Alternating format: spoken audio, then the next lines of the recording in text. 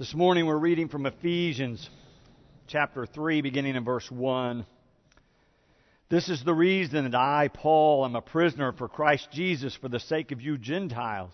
For surely you have already heard of the commission of God's grace that was given me for you, and how the mystery was made known to me by revelation, as I wrote above in a few words, a reading of which will enable you to perceive my understanding of the mystery of Christ. In former generations, this mystery was not made known to humankind, as it has now been revealed to His holy apostles and prophets by the Spirit. That is, the Gentiles have become fellow heirs, members of the same body, and sharers in the promise in Christ Jesus through the gospel. Of this gospel I have become a servant according to the gift of God's grace that was given me by the working of His power. Although I am the very least of all the saints, this grace was given to me to bring to the Gentiles the news of the boundless riches of Christ, and to make everyone see what is the plan of the mystery hidden for ages in God who created all things, so that through the church the wisdom of God in its rich variety might now be made known to the rulers and authorities in the heavenly places. This was in accordance with the eternal purpose that He has carried out in Christ Jesus our Lord, in whom we have access to God in boldness and confidence through faith in Him. This is the Word of God for the people of God. Thanks be to God.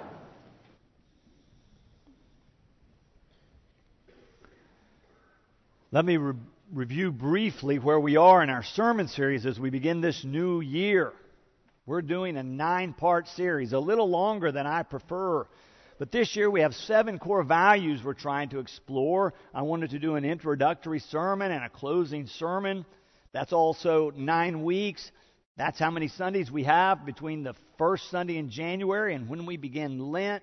So this time it seemed like 9 was the right number for us to think about this as we move into the new year, as ready as prepare our hearts and minds to move into Lent. To hear our Barton Clinton Gordy speaker, Bishop Snazy, who will be with us the second weekend of March. So we're exploring this epiphany or manifestation of what God is doing through Christ.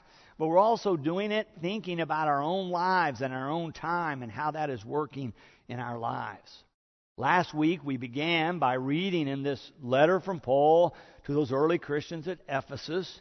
In that section we read last week, which was chapter 4 basically, he was talking about a maturing body of Christ or church and what that looks like. If we wanted to identify growing or maturing Christians, what does that look like? And in short, what Paul said is that it looks like people building up one another in love.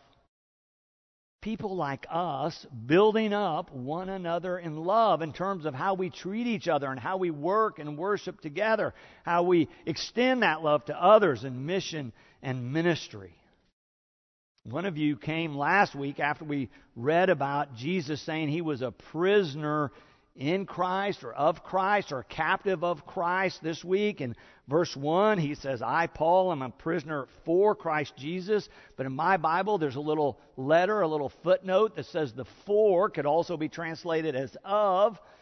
We talked last week about whether or not he's saying he's captured by God or is he giving himself to God.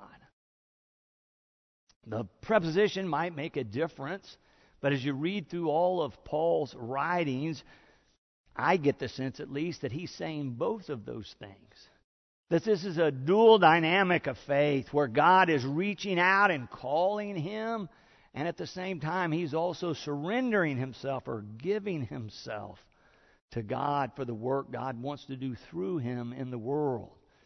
I think a healthy human-divine relationship always recognizes that back and forth, where God is offering us opportunity, but also calling us, where we have opportunity to respond, to say yes, to say no, to consider it through our free will. But in a healthy faith dynamic, God calls and we respond. God loves us and we share that love with others. Growing faith is a back and forth dynamic between God and us. It's a little bit like breathing in and breathing out. We need both. Both are necessary if we're going to stay alive, if we're going to thrive. We can't choose one or the other, but both of those are important. You can hear this as you look at these letters from Paul, these different phrases he uses. I think we can see it in verse 1 and 2 today. He writes, "This is the reason that I, Paul, am a prisoner for Christ Jesus for the sake of you Gentiles. For surely you've already heard of the commission of God's grace that was given me for you." Then if you drop down to verse 7, he refers to this again. "Of this gospel I have become a servant according to the gift of God's grace that was given me by the working of His power." You can hear the sense that Paul has that God is at work in his life, and yet he's choosing to respond to that, to be a servant of that. Oh, he may have just responded once, but not Paul. He spent the rest of his life proclaiming this gospel, traveling around the Mediterranean, speaking, arguing, debating, proclaiming to any and all who might listen this mystery of Christ, as he calls it. But you can see in his life this both and dynamic. But in the passage today, he also says his particular calling, or what he calls this revelation from God, Paul calls the mystery of Christ. The mystery of Christ. He says you can read about it in the first 2 chapters, but then he goes ahead and gives a little summary in verse 5 and 6 today. He writes in these 2 verses, "In former generations this mystery was not made known to humankind, as it has now been revealed to His holy apostles and prophets by the Spirit. That is, the Gentiles have become fellow heirs, members of the same body, and sharers in the promise in Christ Jesus through the gospel." Paul was Jewish. He's saying, we have known God for a long time. But this same God of the Jews has now sent this new revelation through Jesus, who was a Jew, and now through me, Paul, and others who have become His followers.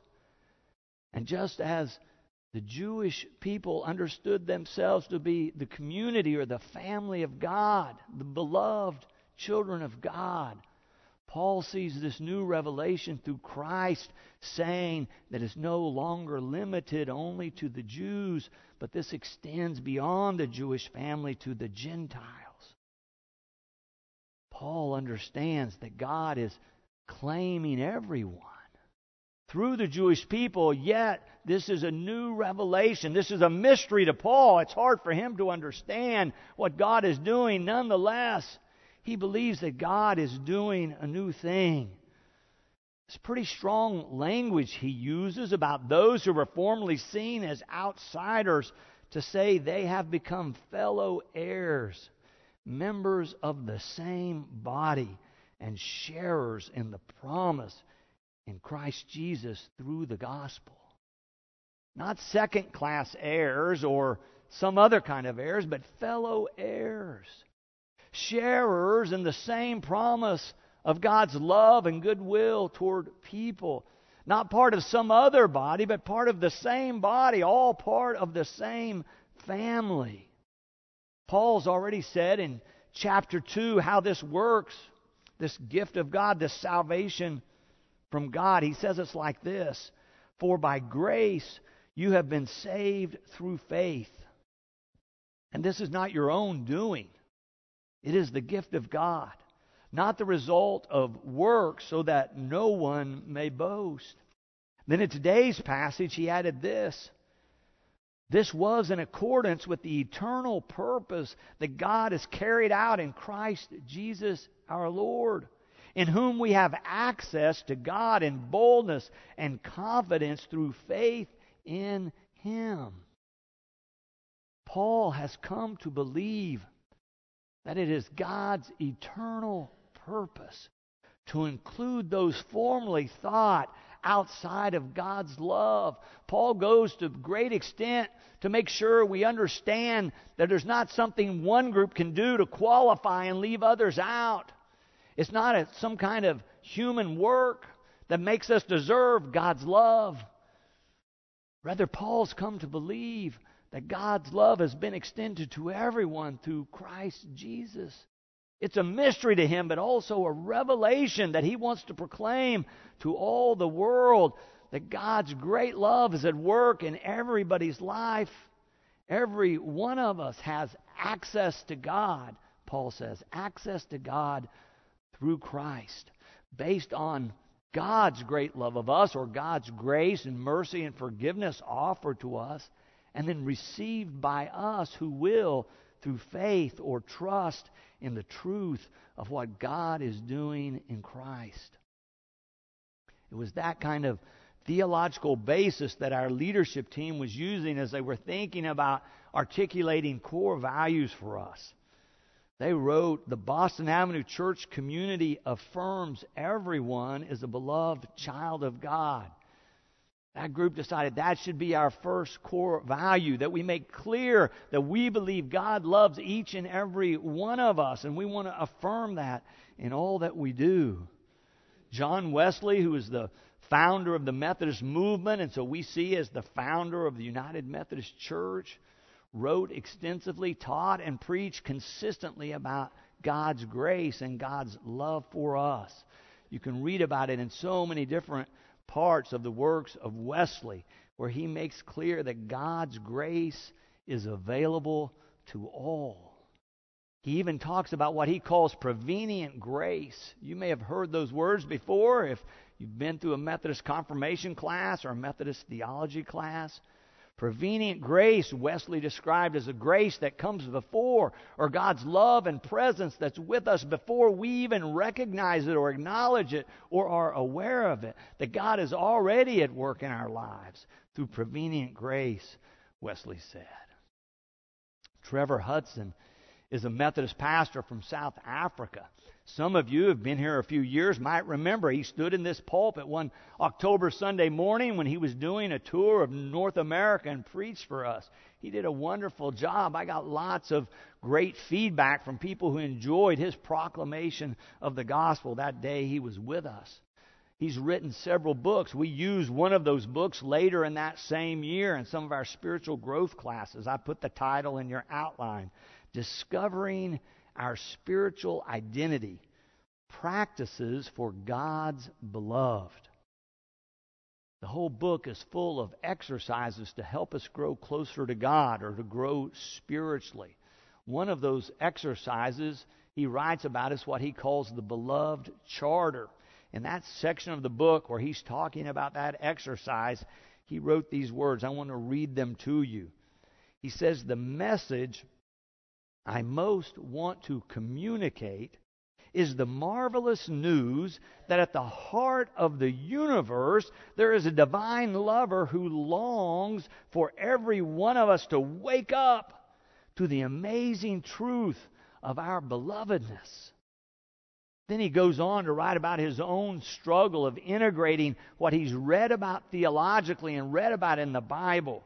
He writes, I found it extremely difficult to accept that God delights in me. I knew about God's love in theoretical terms, but there seemed to be a yawning chasm between the knowledge in my head and the experience of my heart.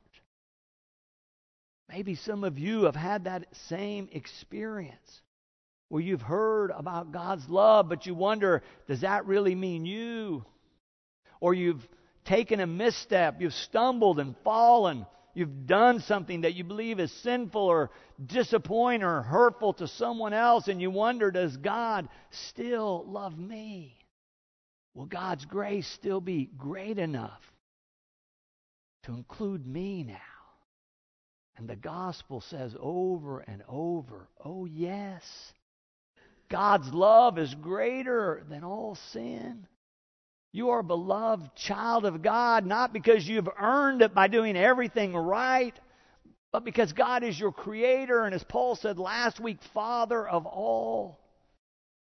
And in all, and through all, and with us all.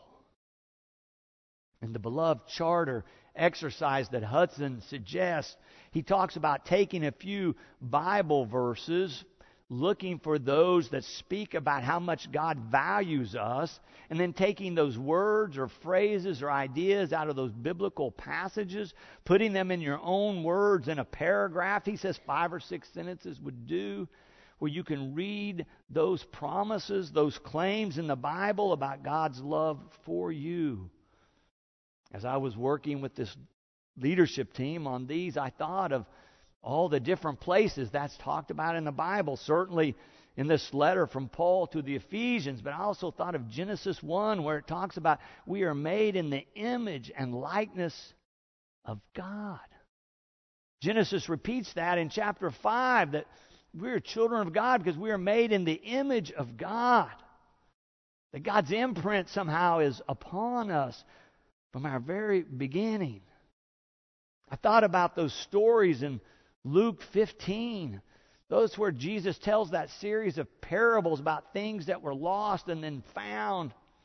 And it talks about how much God wants lost things to be found, and how much rejoicing there is in heaven, and how much joy comes to the world when something that has been lost has been reclaimed or redeemed or found. The last one he tells about the lost son. Make sure we understand that even when we don't feel worthy because choices we might have made or failed to make, that God is still seeking us, that God is still looking for us, and as soon as God sees that we are ready, God dashes back toward us and embraces us. It's a great affirmation that we are beloved children of God. Or I thought about the Psalms so many times, praising God, but also those passages that talk about humans. And like in Psalm 8, where it talks about we're made just a little lower than the angels, crowned with glory and honor.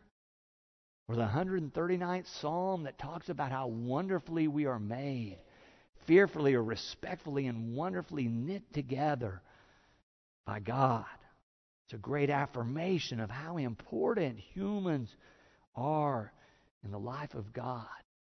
Well, Hudson suggests that after we have found a few of these passages and read through them, that we write them into a charter that we can use over and over until we make that connection of things we have heard and connect them to things that really we believe and live out of at the core of our being.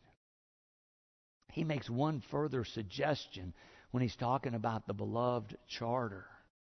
He says you might just try visualizing Jesus saying these words to you, that as you read through the charter you have written, that you imagine that Jesus is sitting there with you and speaking those words to you.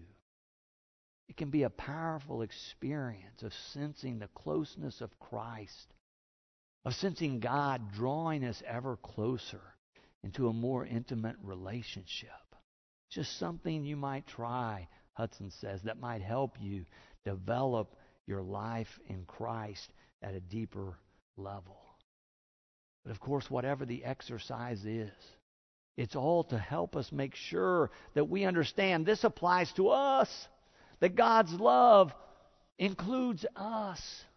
And not only us, but anybody else in the world, that we're all children of God, that in fact God's love includes even those that we would be more comfortable to exclude or maybe have excluded in our lives.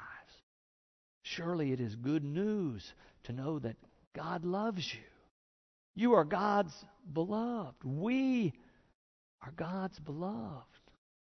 Look around the sanctuary, and when you see faces, when you see people you know or maybe do not know, you think they are God's beloved.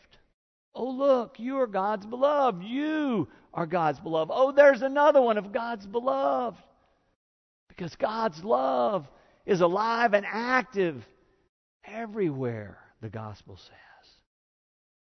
We want to seek to be a church that makes sure that we proclaim that good news and that we share this good news we have come to know in Christ with any and all who might be in need of hearing it.